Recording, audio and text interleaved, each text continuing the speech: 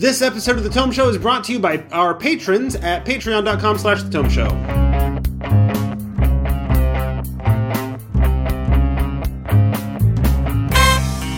Welcome to The Tome, a D&D news, reviews, and interview show, and I'm your Tome host, Jeff Greiner. In this episode, number 355, we are going to escape from the Underdark and then go back to fight some demon lords. Again! As we re-examine Out of the Abyss. So, how do I have a re-examination of Out of the Abyss that's complete and thorough and meaningful when it's just me and I've only run it once? Because it's not just me. I am here with a fantastic couple of guests.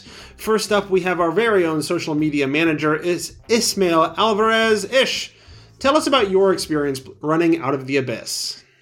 Out of the Abyss was actually one of the first hardcover adventures that I had bought for D&D way back when, in the mythical time of, I want to say it was 2015 when it was finally released. It was, yeah. And, I had so few D&D books, and I didn't have a chance to run 5th edition at that point, so I'm like, okay, I'm going to just immerse myself in this. And I read it cover to cover, which that's the only one that I've done ever. But since then, I have run it, it's going to sound silly, I've run it 2.5 times to completion, because one of them we had to start over halfway through, so I'm going to count that as half.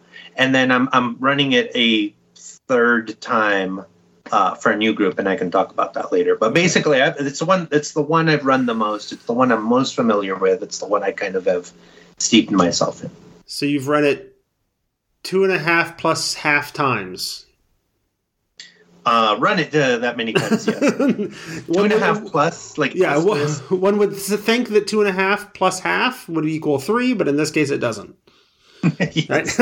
Okay. Well, and honestly, hearing you say that you've run it 3 to 4 times is not that ridiculous when you also tell me you're running 9 games a week. So, yeah, it's not surprising that I'm just kind of starting to recycle things now and finding new and different ways to kind of integrate other hard books and whatnot.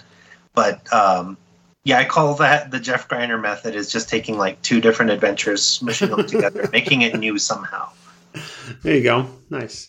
And then also joining us is Patrick Strauss, who comes to us from a mutual on Twitter.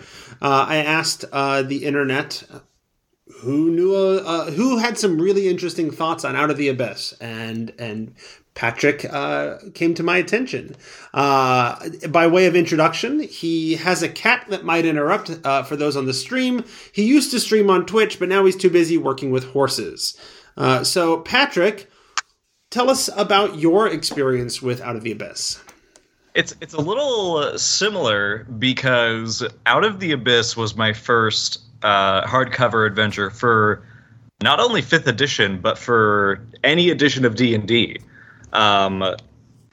It was so enthralling that my previous job was working at Panera Bread, and I got to go train some new employees. They do something fancy when they open a new restaurant. They get trainers to go in a hotel, and I wanted to play it so bad, but there wasn't a game. My local game store is all the way in another state, so I commandeered the hotel's printer, and I printed the entirety of all 3 books after a friend loaned them to me to scan them.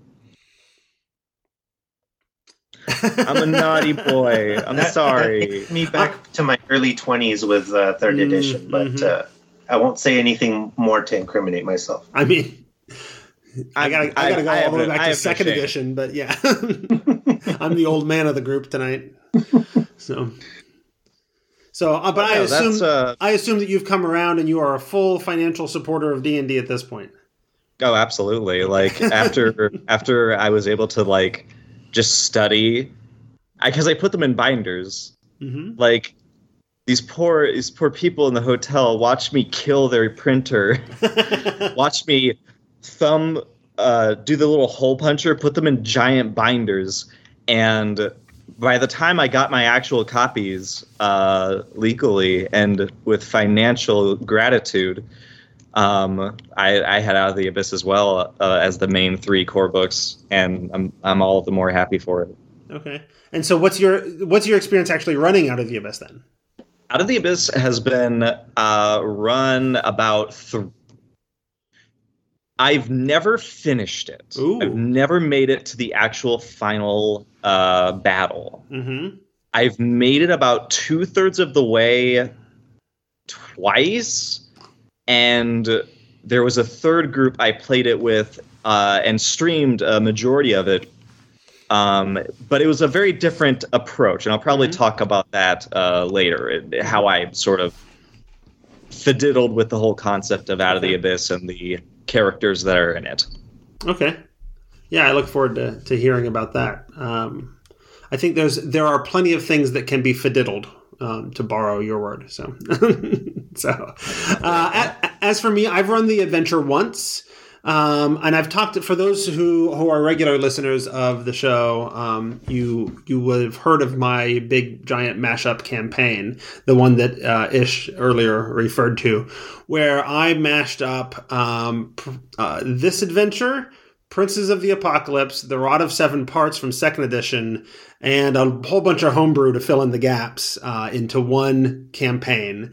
And it was my last campaign when I lived in Raleigh, North Carolina, before moving to Indiana. So yeah, I had one big run through, but we ran through. I mean, we went beginning to end on the whole thing. So I've seen it all. That the adventure. Well, I've seen most of it. I should say. I actually didn't play like the first section. I didn't do the Escape from Valkenvalve piece because we started actually with Princes of the Apocalypse.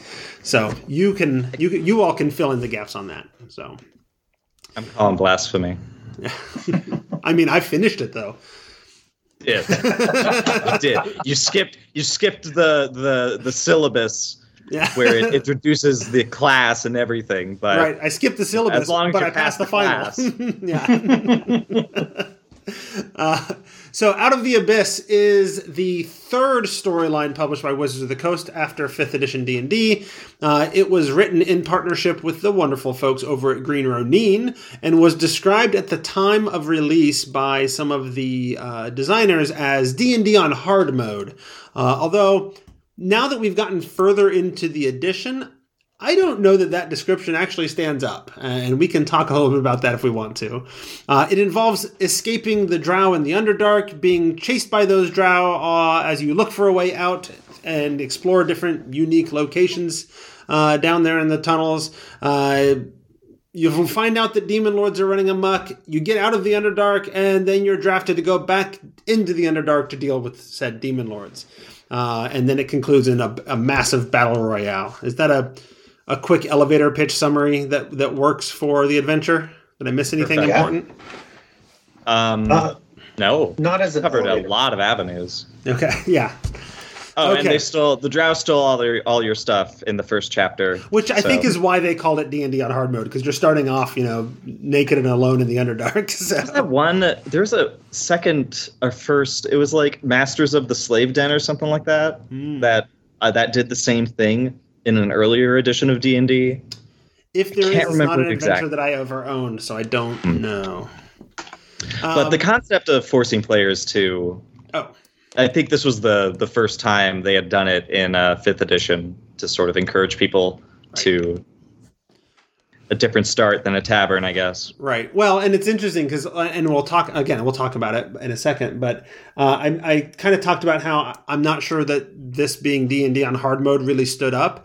I don't know that it really stood up at the time because the opening of Tyranny of Dragons is just ridiculously difficult. that in Greenest, I mean, you're level 1 and a blue dragon shows up, and and you go through fight after fight after fight without a chance to rest. So 5th edition for low level characters is always D&D on hard mode in many ways because first level characters are very squishy.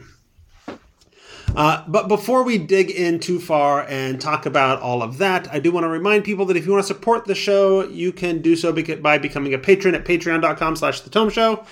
I've stopped seeking sponsors for the show for quite a while now, although sometimes they still seek me out. But we have a great group of supporters that keep the show going and help me pay the bills, like Doug Palmer, Gene Crane, Hyperlexic, James D'Alessio, Jill Sanders, Leonard Pelche, Michael Harrison, and new patrons like Scipio202 and Dave Rosser Jr. All right, so we've all run Out of the Abyss. How did it run? What was our experience with it? How did it go, generally speaking? Jace would like to go first. Sure.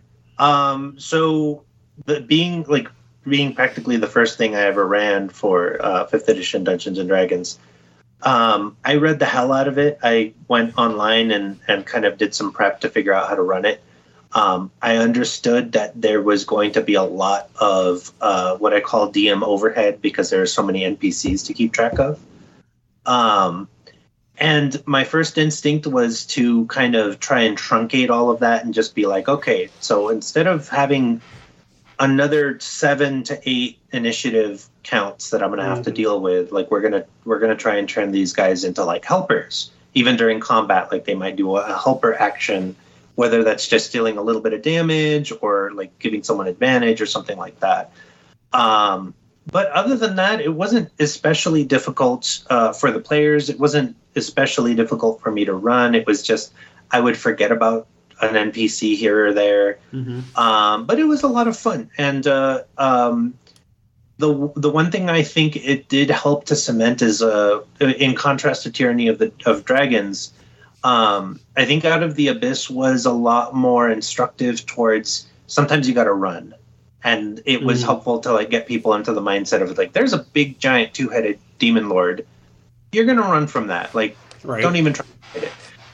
And I think previous editions of D&D and its offshoots have been maybe less instructive about that, where people get stuck in a rut of like, nope, we have to fight this adult red dragons. And no, you don't. You can run from it. And that was really helpful for a lot of the rest of the game, because I think that's really where they go into the hard mode, or kind of what the idea was, is that you don't fight everything, and it would be silly to do that. And you can fight a lot of the things you run into, but there's a lot of sneaking. It's a lot of stealth missions. Patrick, what was your experience running this adventure? Let's see. It was my first D&D adventure, save for, I think I did 1 or 2 little one-shots, but the people that I recruited for it, that's sort of how I sold it to people, is I recruited them into this. I did a lot of research, and that was back when I had used Facebook to like sort of gather other people's like ideas about it. I would say going into Out of the Abyss up to level 8, maybe it's a fantastic experience. It's around the time when you get to level like 10, I think. Because I like to level my players up very quickly. I'm just that kind of gracious DM that likes to give them things, show them things, and then, as we said before, show them the big, giant, adult red dragon. Why is that here? And it's just like Out of the Abyss for me is more about less about slaying things. It's an adventure that is more about really understanding the dichotomy of the Underdark, why it is the way it is, and immersing yourself in that culture and habitat. Like that's I wish I knew. One of the writers for Out of the Abyss mentioned it was a lot like writing like an Alice in Wonderland adventure for folks. Yeah, no, I think they very clearly and intentionally put a lot of Alice in Wonderland sort of analogous stuff in this adventure. In fact, I've been thinking about that very specifically recently because some people have made similar remarks about The Wild Beyond the Witchlight, and that there's some Alice in Wonderland sort of in there, and there is. But I always try to remind people, but if you pay really close attention, there's also a lot of Wizard of Oz in The Wild Beyond the Witchlight.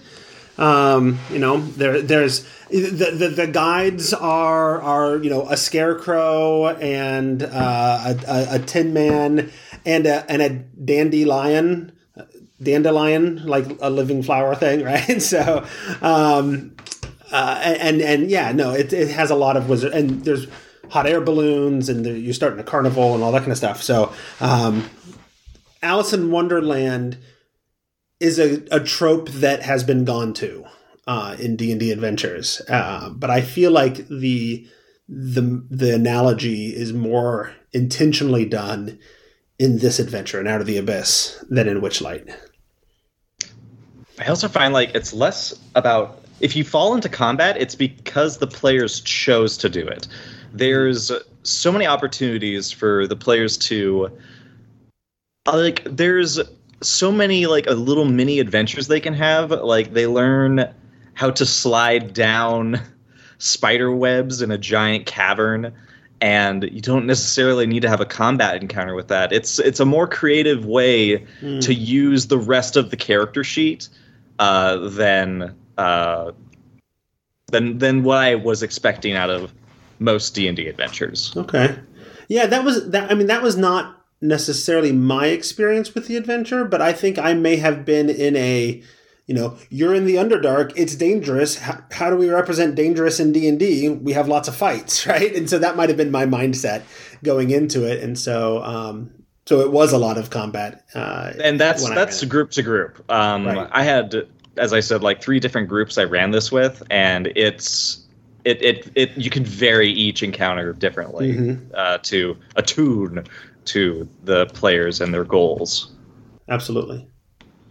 Yeah. So I've talked a little bit about my experience running it, but because I mashed it up with other things, I actually used the opening from a different adventure for the campaign, but still had them in the Underdark, dealing with all of this, dealing with the demon lords, and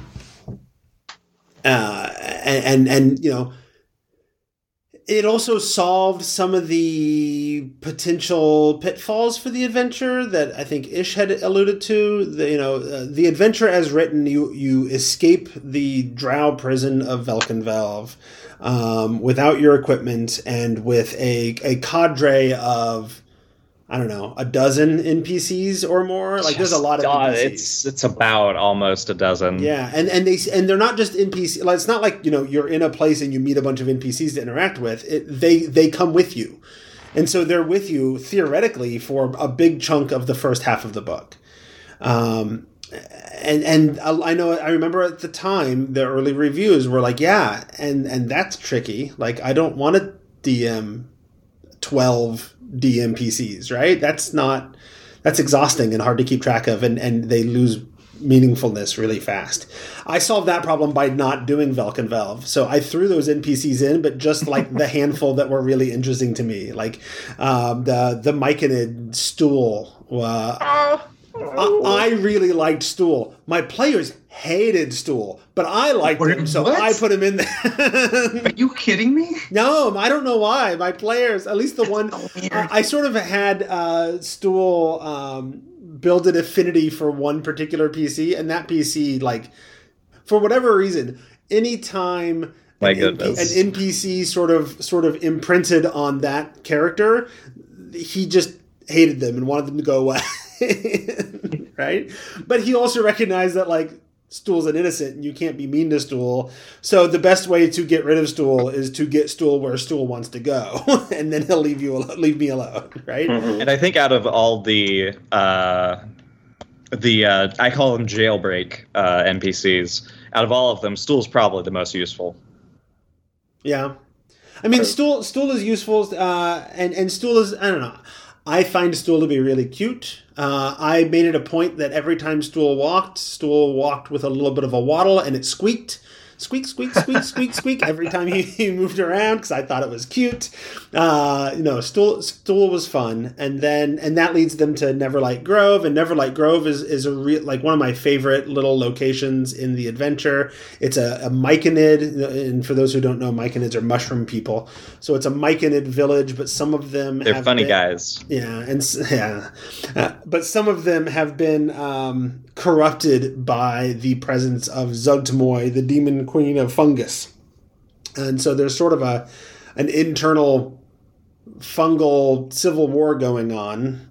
And Stool is involved in it, and you can actually it's theoretically one of your first opportunities to run into a demon lord, and not fight, but like, oh look, that's a demon lord. Peace. Get out of there. So, but that's a really fun location, and so I did that. And the other NPC I really enjoyed bringing in was what's his name? It's the gelatinous cube. Is it Glabagool? Is that the name?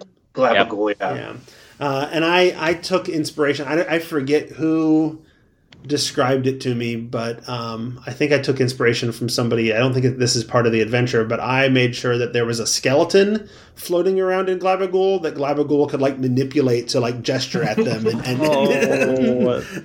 Right? That's so smart. Right? I enjoyed Glabagool. Both of those NPCs have a tendency to be a little obnoxious in terms of combat because they're slow. The PCs are trying to move quickly, and both of them are like, okay, we're coming. We'll be there soon. When the actual block of text for this creature tells you your travel time will be delayed by like a day every other day that you travel with them, it's right. You're being given a hard wink. Well, and that's one of the other things so all of the NPCs I knew to be wary of, and so I think those are the only two I remember introducing for the first half of the adventure, because those seemed cool and fun and interesting to me. All the others I just ignored because they didn't start in Velkenvelve, so I didn't need to have a bunch of other prisoners. The other thing that I wasn't expecting to be an issue that ended up becoming a bit of a thing is travel. The adventure involves a lot of moving from point A to point B in the Underdark with no events that happen in between except random encounters. And I don't know. I looked at all that and it's like, well, I don't feel like I can skip the random encounters because they're in the Underdark. It's supposed to be dangerous. Right? If low-level PCs in the Underdark shouldn't be there, and one way you communicate that is to make it dangerous because there's lots of things trying to kill you. But 30-plus days, 60 days, I think at one point, or more, of just rolling up random encounters. Like, I had an entire session of the campaign that was just random encounters while traveling. That's not awesome. So I don't know if either of you had that issue running it as well. I mean, one way that I really started to deal with it is like really just truncating things, and sometimes it just ended up being a narrated random encounter where it's like, oh, you run into this really interesting thing, but there's no real way to interact with this, so let me just tell you about it and then we'll move on. Right. Maybe it'll add to the story. Or, I would purposefully make random encounters that might be like on paper, this is a combat, and then turn it into something that's not a combat, just so that it wouldn't be bogged down. Mm-hmm. And then like really just trying to make the random encounter combats at least try to be meaningful or just have fewer of them when possible. But given that it was me, at least on the first run through, brand new to 5th edition and kind of brand new to that style of game, really, just doing big travel, because I almost never do that. Like, I'll do one random encounter. I think there's like Giant in the Playground, like, Order of the Stick comic about how like there's only ever one random encounter between point A to point B because anything more would be boring. But yeah, prior to that, that's how I would always do it. But I think there's something to be said about making travel meaningful and just not letting the group think that's like, oh, it doesn't matter if we're traveling halfway around the world. We need to like actually feel that this is a journey. Right. So I think I've altered my play style just a little bit since then. So what? How would you handle that now, or how do you are running it now? So how are you going to handle it now? What I'm trying to do is to kind of curate it a little bit more, and where I might do random encounters, like in the past, I might just do it ad hoc at the table, like most people do. I might try and actually like plan out this kind of like menu of options to be able to plug in, and so I'm not just gonna railroad the players and say, okay, you're gonna do 1, 2, and 3 today. It could be like, well, no, what feels right with the way that the group is going? Let's add a little bit of randomness into it, and just kind of have these kind of set pieces that I want to introduce. And if it feels like there's place for like a truly random encounter that just comes out of nowhere, I still want to be able to do that. Mm-hmm. But at least it'll happen, I guess, I don't know if organically is the right word, but like in a way that just feels like it's not a complete, like, out of nowhere left field, like, and all of a sudden here's 12 bullets. Right. What do you think? Yeah, that's actually weird. I've never encountered I'm so surprised. Why aren't there any bullets in the Underdark? This entire book has none. That's a good point. Well, it's interesting that you like say how you try to make things like form organically, especially with random encounters. I've always had sort of I love them, I hate them. Because they promise like so much. Like even you might not be expecting what comes up if you trust the dice to like decide like what sort of event is going to flummox these people you love and care about. Hopefully, but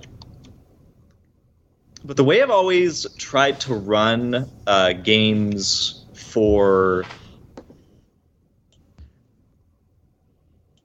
D&D, I feel like I want to, because I come from Mouse Guard, and Mouse Guard is a game that is very intensely focused on character motivation and idealism. So when it came down to travel and Out of the Abyss, I tried to limit I really tried to limit it to the characters. Right. If the players had any, like, you know, lore, or they managed to roll a really good history, I would tell them about the, you know, guess what? Don't you want to go to Menzo's Bar? They would say, no, please. And that's actually closer than some of the places you can go there, level 1. Right. It's kind of scary. But what I really intentionally did, and I really wish Out of the Abyss did this in the book, but because it's set up so perfectly, you have these NPCs in jail, and each of them has some kind of tie, not only because of the cultures they hail from, and for some of them, the delusions that they are plagued by. A lot of them could have input on where the players might go, because we have to remember, as these characters are moving through the Underdark, they're moving to survive, and some of these NPCs might have different ideas on what is the best way to survive in the Underdark. Is it to go to, number 1, this always wins. This is always the first thing that the players do. I'll tell you what the players do if you run Out of the Abyss. They're going to go to the Grove, because poor Stool is lost. He doesn't know why he's here. He misses home, and that's just going to break any player's heart. They're going to go to Neverlight Grove first. I almost guarantee it. But it's important to note what the other characters want to do, because you have Bupido. He could get you the Grackle Stug. It's one of the first things he wants to tell you guys to go do, because that's civilization. Like, we have to go somewhere where we can actually, stay out of these dirty wilds. He has obviously less than advantageous motivations, but it's also just like, you could also go to Blingdenstone, because you have 3 deep gnomes, and not only that, 2 of them have a secret that actually ties in very well to the drama going down in Blingdenstone, and that has been some of my favorite moments, is when the players finally reach somewhere that they feel at least there's like some sense of like civility that has been carved out of the rock. It's harrowing. It's like their hope is like shattered and ripped out from them in the wake of what's going on down in Blingdenstone with were-rats, with one of the princes, the goo boy, the bad goo boy. I can't remember his name. I'm sorry. Jewyblex. Oh, I always said Jubilex. I know. I did the same thing.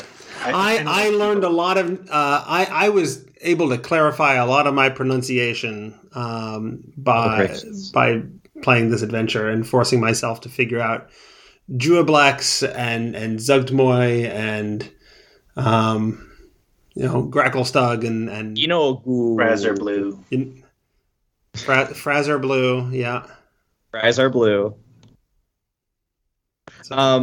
But yeah, that's the answer that I really give, is that if you want to run out of the Abyss or an adventure like it, you use the pieces that are there to forge not a path that you're going to force your players on, but a path that branches with the different characters that your players are going to be interacting with.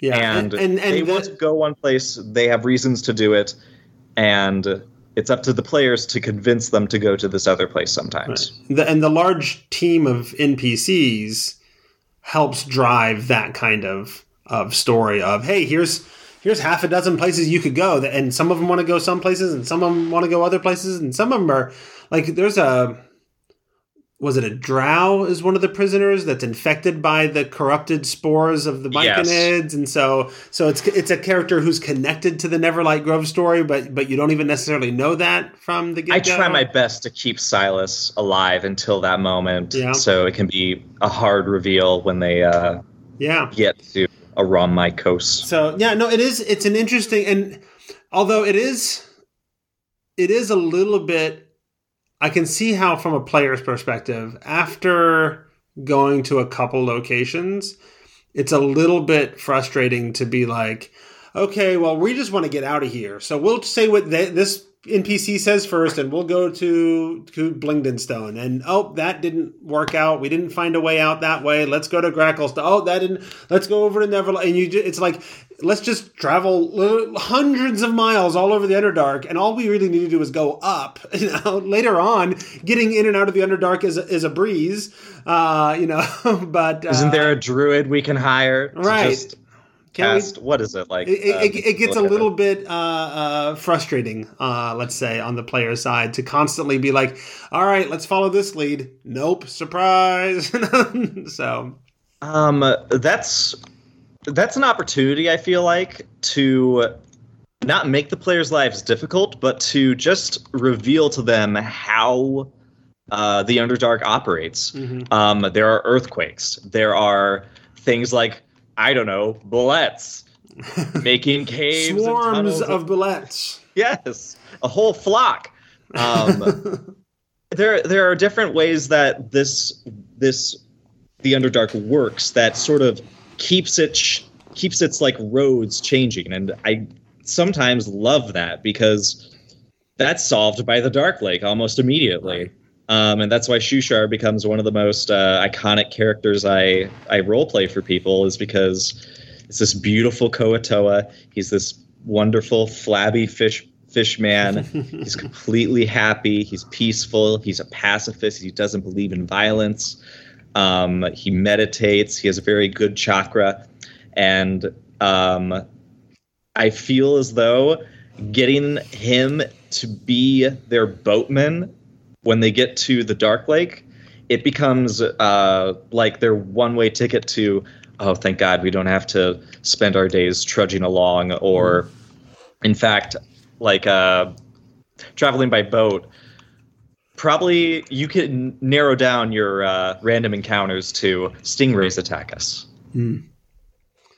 Yeah. No, the like I said, the thing that really stood out to me that I didn't expect, the first thing that stood out to me that I didn't expect was the days and days and days and days of nothing but random encounters while you're traveling. Like, it is probably, and thing is, like, I've had this conversation with different people a lot about random encounters and how you can make them engaging and interesting, and they become part of the story and whatever. And yeah, they can, but there's in total hundreds of days of travel with random encounters. And there is no random encounter list that can be that interesting for that many days. That's if you follow through on the rule book. If you follow the rules, as I feel like it's become more lax as 5th edition has gone on, that you can adjust the adventure however it suits your fun style. Sure. And obviously, I did not do. I don't even think I kept that much track of time of how long the characters were going through the Underdark. I just saw these cool maps and locations that the players could explore, earn some magic items, and develop their characters in. And I would usually jump straight to those, or do like some like fun skill checks, like the Dark Lake. Right. There's an earthquake. You have to paddle your boat, or else it'll get smashed by falling rocks. That was outstandingly terrifying because, now it's a swimming obstacle, and you have to get another boat, and somebody might drown, especially somebody who could have, talked to the people in Blingdenstone. And there's just like so many things that can go wrong. Mm-hmm. I feel like as a dungeon master, you really need to weigh what kind of obstacles are you going to enforce in any published adventure. Mm-hmm. Like, if you can look at the story and follow the story's tread, and where the players can have, I guess, not like a guiding hand, but they have impact. I generally want to get my characters helping the players to get to the place where they will have the most impact. And if there's any like meat in between, I gristle it down. I beat that thing with a hammer until it forms like a beautiful single session of, we have to go into this weird temple. Mm-hmm. There's a goo boy there. Goo boy is good. You mean the Pudding King? Oh, that's Pudding King one, right? Oh, yeah, that was Glabagul. We talked about the Pudding King. That's a bad goo boy. That's not good boy. Good bad. Yeah, no. So I don't know. I've been playing D&D since 2nd edition, and I have a lot of experience with the lore of the game and whatever. And so it was important to me that, like, travel through the Underdark has to be hard. It has to be dangerous. And I needed to portray that. My ultimate solution, after having one entire session of nothing but random encounters, which was kind of not awesome, and brutal. My solution after that was montage. I would pre-roll 100 different days of travel with random encounters, and I'd have them on there, and then it would just be like, okay, so you're going from here to there, it's going to take this many days, let me tell you what happened along the way. Wasn't that fun? And now you're there. But that way they get this sense of like, this is dangerous. That I may have even had like consequences, like, hey, somebody needs to make this con save, or they've picked up a wisdom save, or they've gone mad, or they picked up this disease or whatever, right? And so there would be consequences for those encounters, but we wouldn't play them out, especially the combat encounters, we wouldn't play them out because those take the longest amount of time. If it was a role-playing encounter, we could have a quick role play and then move on. I'm actually really curious. How many magic users did you have? Because one of the biggest obstacles for players, especially people new to tabletop role-playing games, was the idea that they have to take a big nap to get their slots back. And the Underdark is not a good place to nap. Mm-hmm. So what were your party sizes, and what classes were the most useful in your? It was a long time ago, but I want to say I know we had a bard and I know we had a sorcerer. And I know once you hit a certain level, and this is part of why the montage thing made a lot more sense, because the challenges of the random encounter tables weren't going to really be a life or death threat to them. And once you hit a certain level and you can cast a tiny hut, then getting a long rest becomes moot as well. Good berries. Yeah, changed everything. Because then why eat mushrooms? Right. But I had a group of, I think there were, so this is my Raleigh group, and we had 6-ish players in the group, but we're all adults and people had jobs and families and whatever. So we had sort of a standing rule of if you can't come, you can't come, whatever. So it was a constant rotating group from out of those 6. Usually we had 4, maybe 5 of the group there at any given week. And yeah, so there were a handful of spellcasters, but most of us have been playing for a long time, and so the idea of resting to get spell slots back was a non-issue for us. Okay. Having run it 3 times, there have been wildly diverse groups in each one. Usually 1 or 2 spellcasters, almost always a paladin. If anyone was, I don't want to say smart enough, but fortunate enough to play a ranger, obviously that made things so much easier. I just don't think people equated ranger equals good in wilderness. But when they did, or when they just happened to want to play a ranger, it made things so much easier for the entire group, as rangers do. But yeah, I think ultimately that might be another kind of vector of why it was D&D and hard mode, is that the Underdark is just unwelcoming, and getting rest is it's difficult at best and deadly at worst. Deciding to sit down somewhere for any amount of time could invite danger. Yes. And it just depends on the dungeon master and how mean they want to be, and not because they're being jerks, but because that's how the Underdark is. But Wizards in 5th edition has not been afraid to tell stories where it's, hey, we're going to send low-level PCs into the places that the lore says low-level PCs should never go, right? Mm-hmm. Whether it's you're going to start at level 1 in the Underdark, or you're going to be by level 3 running around Avernus, because why the hell not? The kind of place that 3rd-level PCs should never be hanging out, but we're going to do a whole adventure there. So they haven't been averse to doing that. And I think they've largely pulled it off. They make them challenging, but enjoyable, right?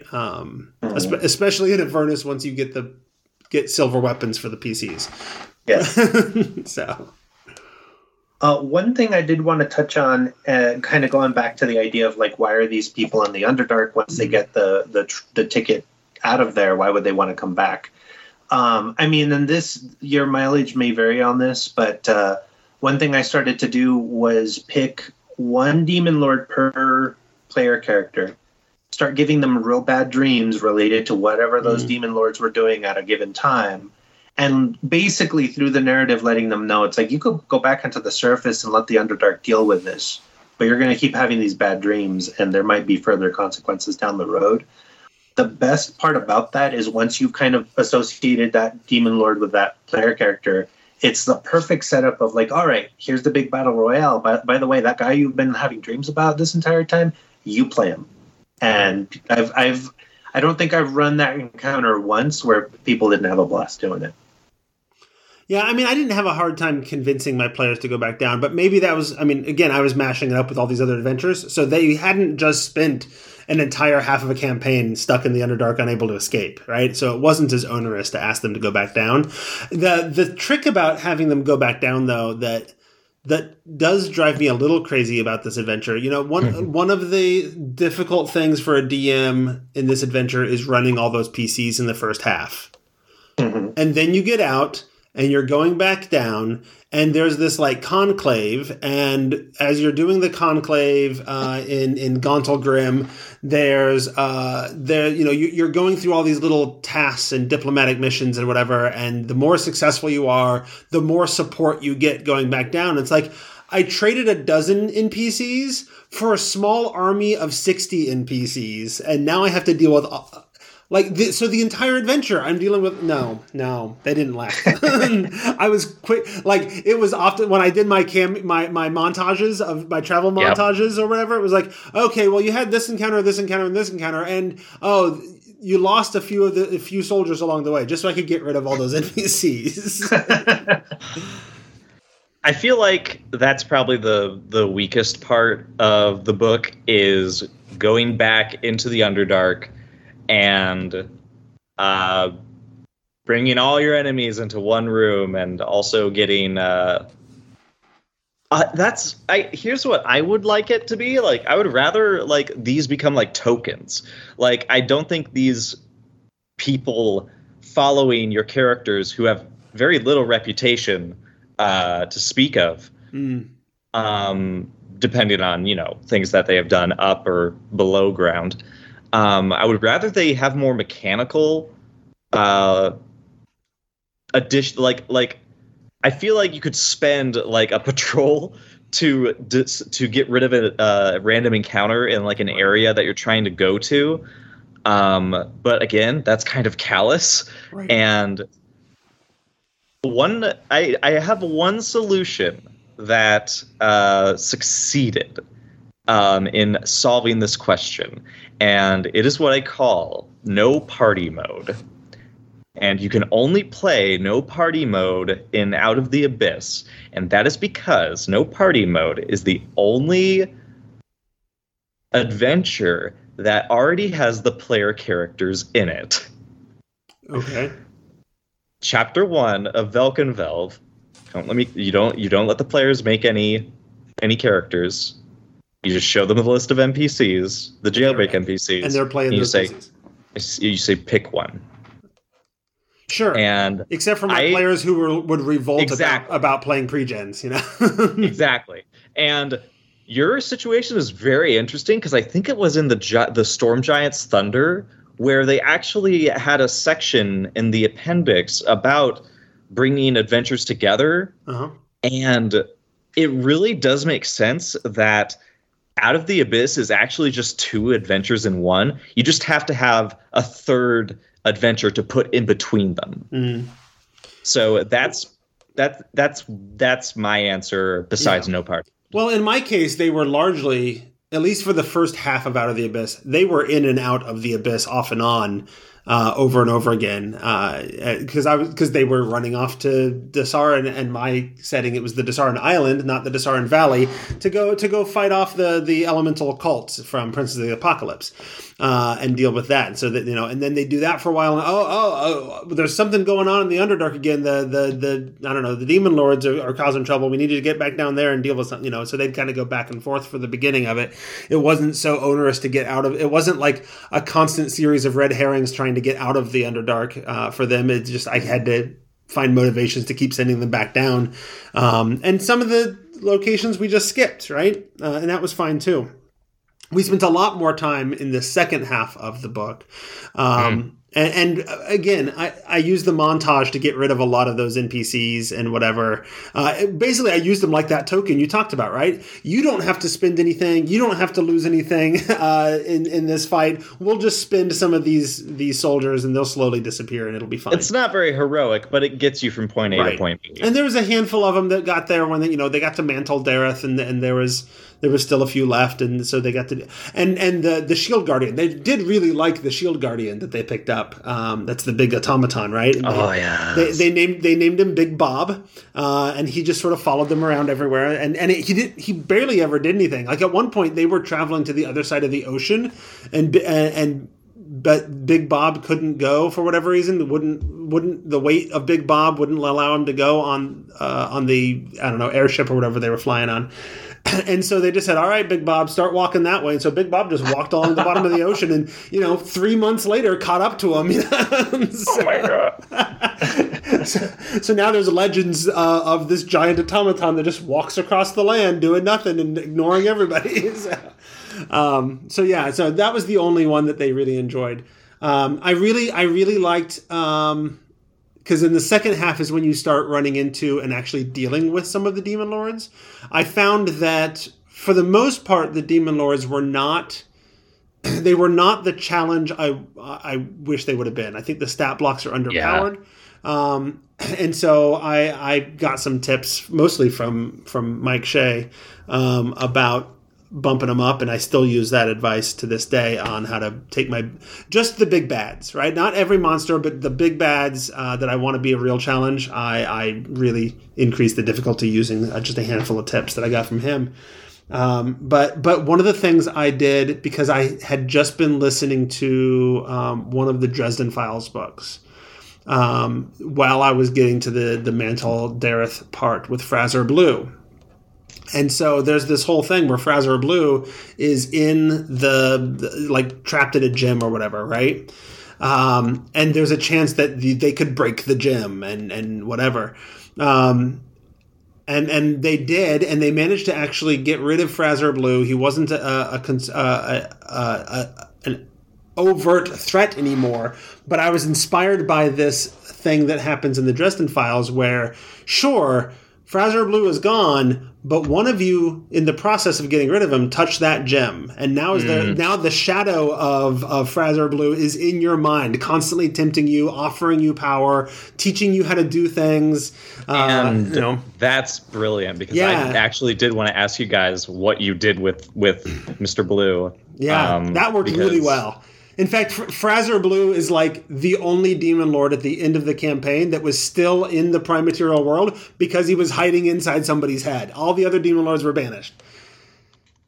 So yeah, no, it worked really well.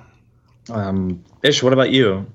I mean, again, it varied, but I had one game where they got the gem. They knew that they weren't supposed to touch it because they had just seen everyone else go crazy every time. And so they just mage-handed it into a bag of holding, and it did not get seen again until the very end. There were other ones where I had some fun where like it was jumping from person to person. Mm-hmm. I think at one point it had gotten stolen again by someone in Mantle Dareth. And then they just took it like far into the Underdark and nobody saw it again until it came back in. And then the third game, I actually had somebody bust the gem open, and then Frazer Blue came out and got to do stuff. And I think that one was the most interesting one of all, but it was different in each time, and I can't say that one was better than the other, but except I guess the one where it just went into the bag of holding was boring. But like you've got those groups that are so paranoid about everything that they're just going to take the safest route, and that's good. But sometimes I have fun with the ones that are incautious and just decide to throw their caution to the wind. Mm-hmm. Mm-hmm. I feel like we've sort of touched on two topics. One is how we portray the Demon Lords and their activities, but I feel like we ought to also tread on how this book tried to introduce madness and mental illness into Dungeons and Dragons. I guess, what do you guys think about this attempt? Mm-hmm. Yeah, I mean, so this adventure mostly followed the rules for madness and what have you in the DMG, right? It added to it, like there were specific madnesses for you're seeing a specific demon lord or whatever. I guess I didn't think about it as much as I should have, but where I did think about it, I tried to make it very clear that this is not mental illness. This is a magically induced madness. This is more of a Lovecraftian horror sort of gone crazy sort of thing, not a depiction of actual mental illness. Yeah, and I feel like that is something I've encountered, like mistaking the attempts in this book to introduce the madness element. Some people misconstrue it as, they're making, they're gamifying, real illnesses that people suffer from. And so far it has been, I've been able to distinguish between some of the characters. Like there's a character who believes that he's a beautiful elven prince from a wonderful kingdom on the surface, when he's clearly a Quaggoth. And that's one of the effects of the demons that are plaguing the Underdark. But I also feel like there are just like other characters that are thrown in there with no real... you're told that they have been stricken with madness, but more often than not, it's something that turns them into a combat encounter eventually. Like there's one guy who's just a cannibal. It doesn't tell you how to introduce us to the characters, only that he is in this Underdark community and he's probably eating people. And there are just moments where they don't use these characters that they have granted this madness to. But I do appreciate that they gave like a table of clearly like eldritch horror inspired madness, instead of some of the stuff that I was questioning about when I told people about this cool, fun Underdark game that made your characters go insane sometimes. Well, and I like that a lot of them were very specifically like under each demon lord, there is a specific list of madness that you can gain that's associated with them. And then it's very much like thematically tied to the portfolio of that demon lord rather than trying to emulate real world mental illness, Oh, so. Well, and I might just give a boring answer to this question, but once the group learned Lesser Restoration, it kind of didn't matter. And so, I kind of muddled with it the first play around, and then after that, I'm like, it doesn't honestly matter.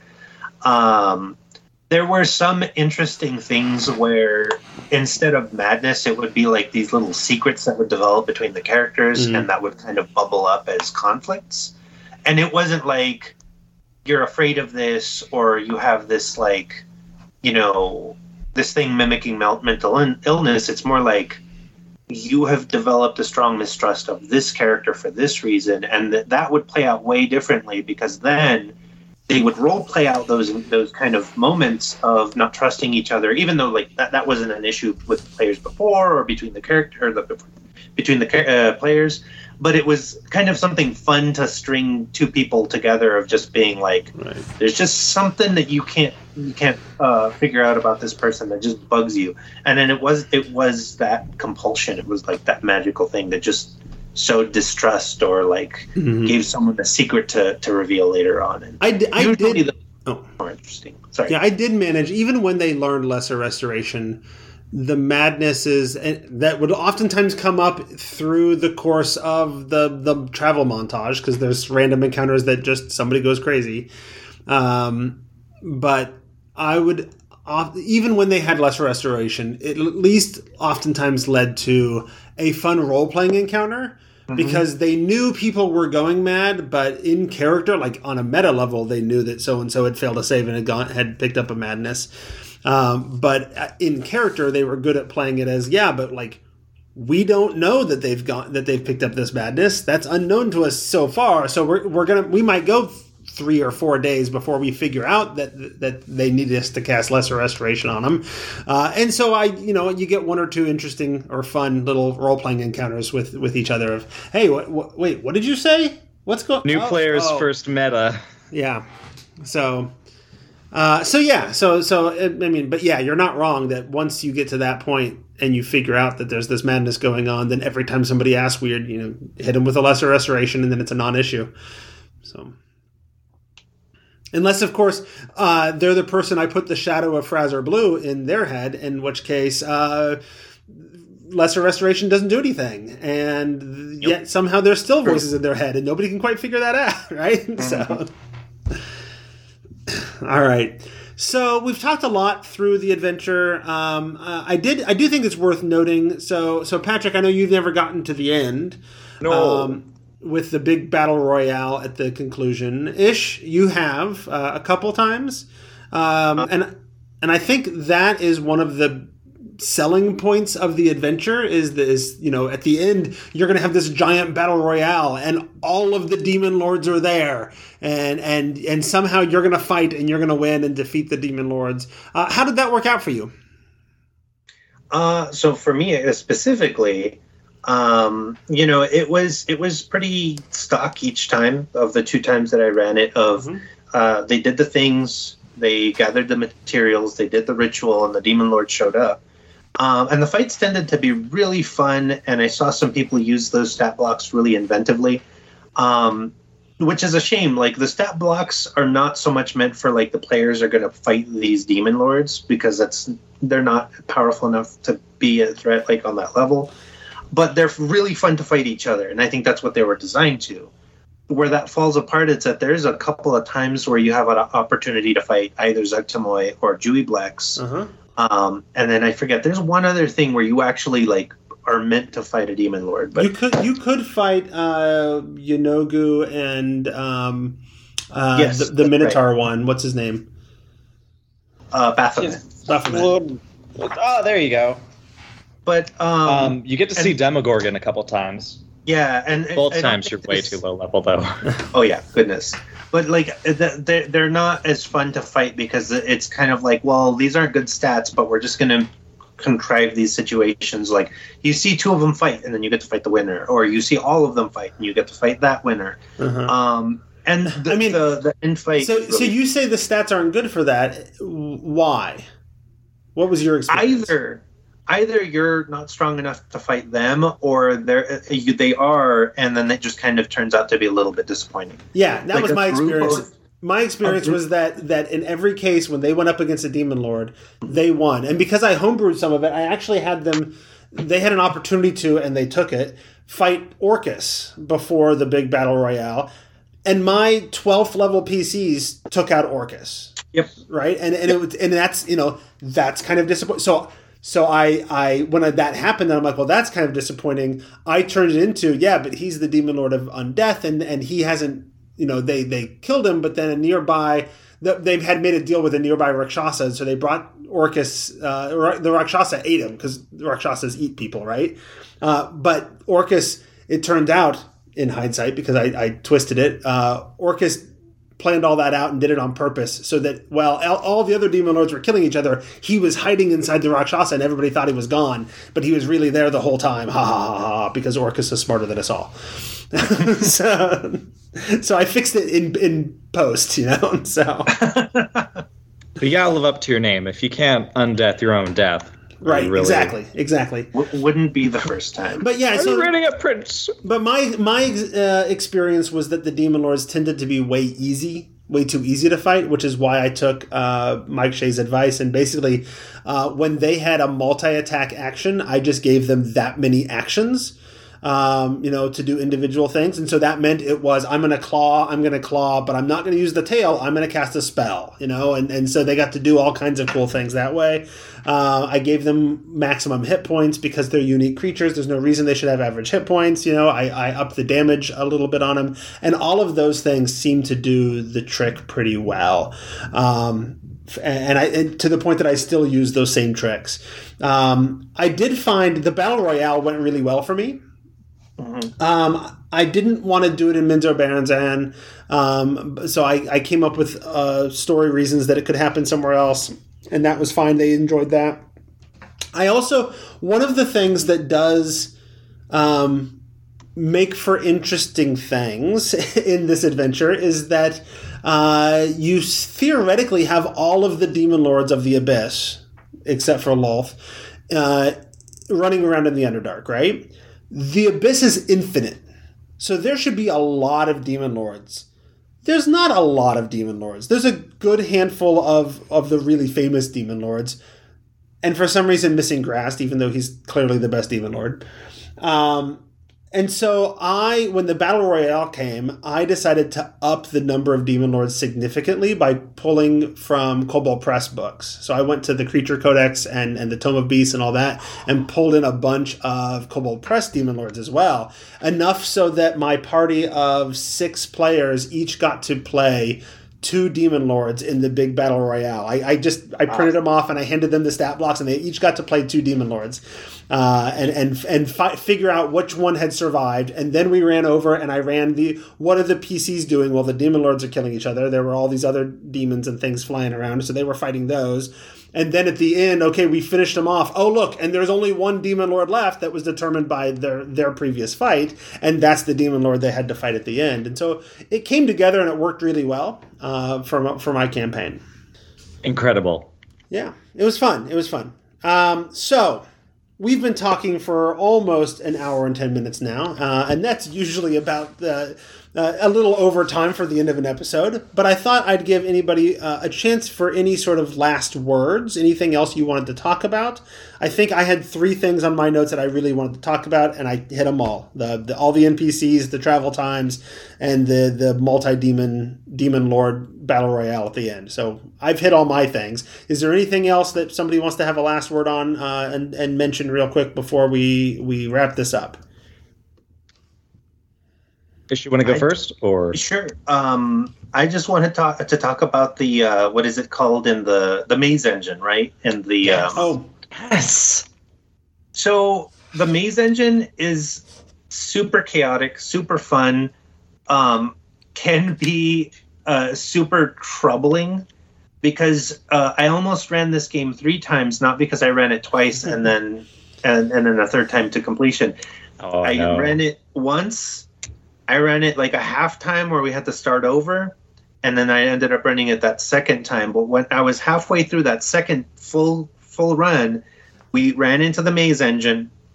It actually has an option where it sends the group all the way back to the beginning with all their stuff and memories, but then they show right back up in Valkenveld, literally restarting the whole game. So I was almost going to tear my hair out because it was like this close to doing that. It was just this, and I was like, no way. But that playthrough, I want to know who was responsible.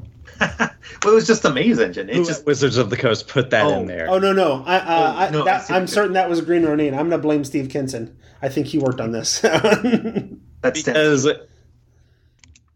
that was I'm going to tell you right now, that was the whole premise of no party mode.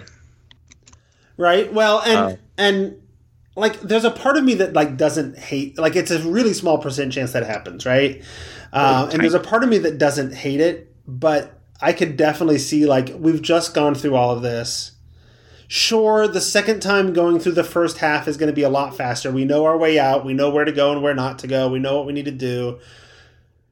It would be a little bit of a slog, but you'd basically have to recreate the campaign from the bones that are in the adventure and build it on your own if that happened, right? And it may be fun to do that, but it's not the adventure you thought you were running. You know? It the one you promised your players. But I mean, it's a little bit like the potential end of Rime of the Frostmaiden too, which has some similar potential. Yes.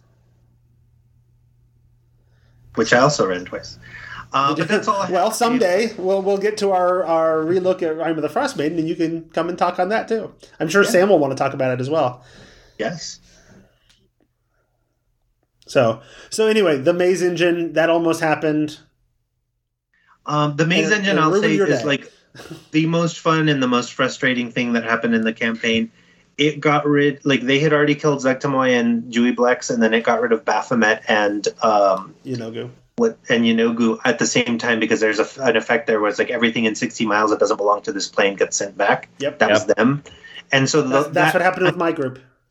Yeah, and that kind of made that final battle a little kind of like meager, because they had that many fewer demon lords fighting each other, but it was fine. It ended up. Baphomet and Yenogu aren't that big of a deal. Right.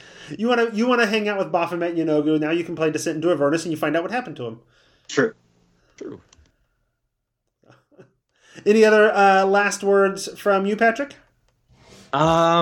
It's out of all the books that I've engaged with and campaigns that I've run, I would just get Out of the Abyss just to look at it and see all of the opportunities that it grants you to have a real fun time, not only with the various characters or locations, but just to piece the adventure together yourself, because I feel as though Out of the Abyss is a piece of work that is not finished, and it's really dependent on the kind of group of players that you have, the kind of dungeon master that you are, and that's particularly why I love it and why I love talking about it, is because it has 7 potential antagonists. Mm-hmm. It has countless heroes, non-heroes, Shushar the Awakened, the best NPC ever,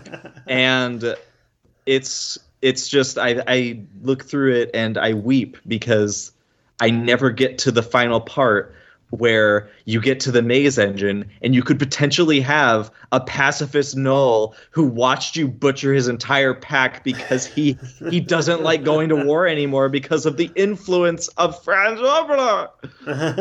And he's a precious baby soul and I love him.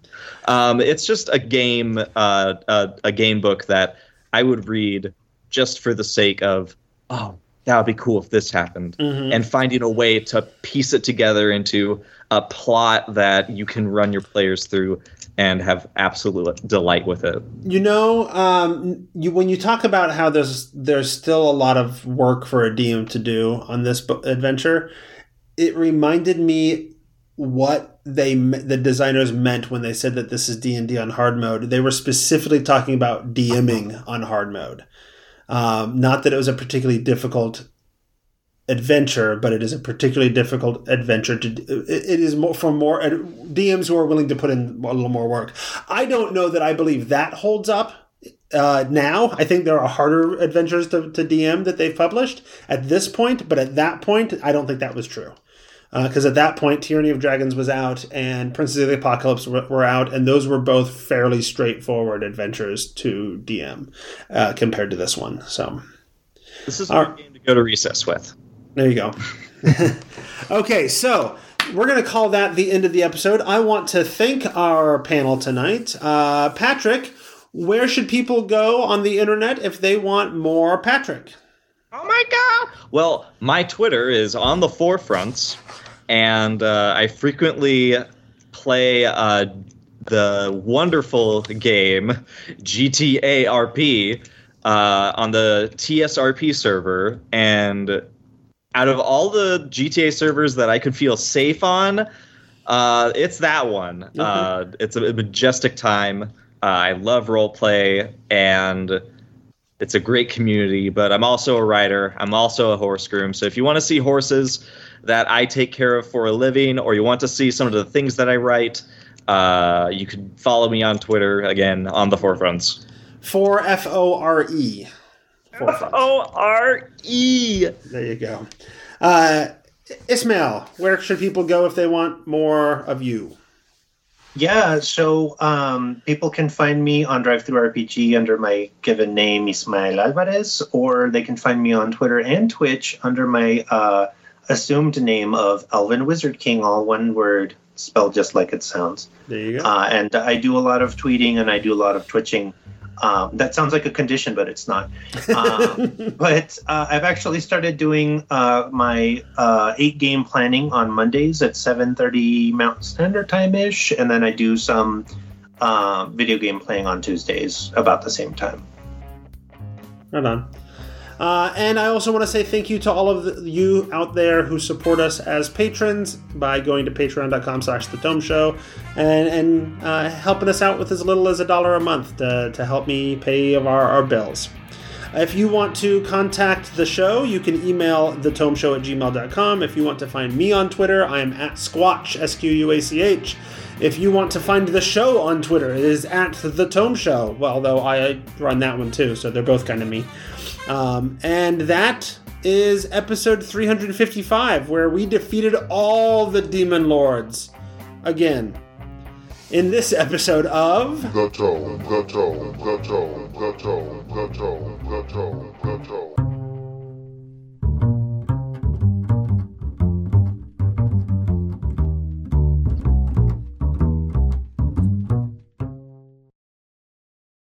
I'm on the wall.